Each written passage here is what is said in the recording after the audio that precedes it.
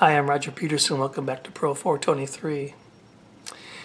Several years ago, I was in a small group meeting with some couples, and we were discussing this issue of finding a friend and getting to a point with that friend that you could share your deepest struggles, your inner patterns of dysfunction, your overreacting, your anger, your control, or your fear, or your apathy.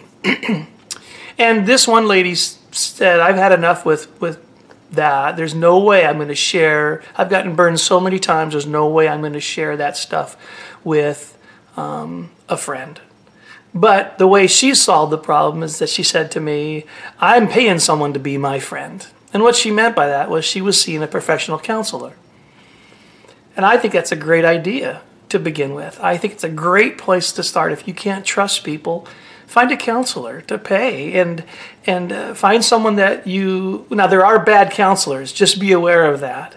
But find one that makes sense to you and that you feel truly cares about you and begin to deal on this, work with this stuff. But I would make it your goal eventually to get strong enough in your heart to be willing to risk and to start opening up with people and with friends again and finding friends to talk to about those things as well.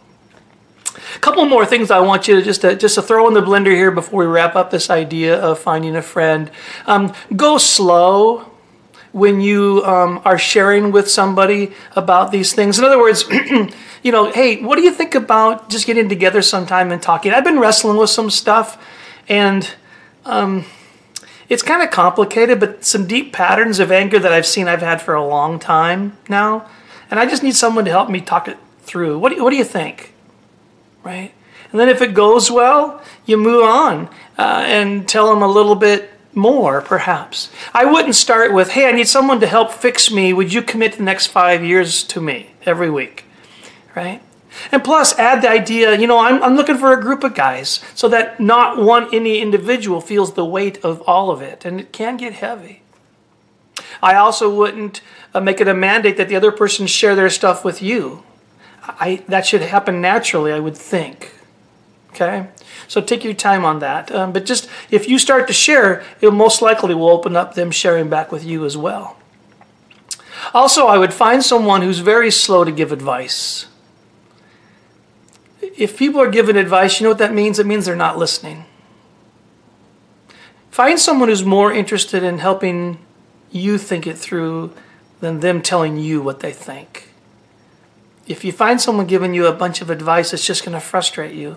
Remember, the answer doesn't lie in what they have to say. The answer lies in you processing how you feel about what you went through. I mean, there's things to think about and things to discover, but the main thing is for you to be able to process. You need a listener, someone who can ask questions, okay? Well, I really want to encourage you to go down this road of finding a friend. Ephesians 3 has one of my favorite verses that says, may Christ be more and more at home in your hearts as you trust in him. That word trust can take some religious angles and end up meaning nothing. So the way I say it is, may Christ be more and more at home in your heart as you do things that scare you, but you know are right. As you do things in which you actually need God because it's scary. And the Bible says if you'll make that a pattern of always doing things that scare you just a little bit, but you know are right, what it will lead to is Christ being more and more at home in your hearts. Now there's motivation. Go for it.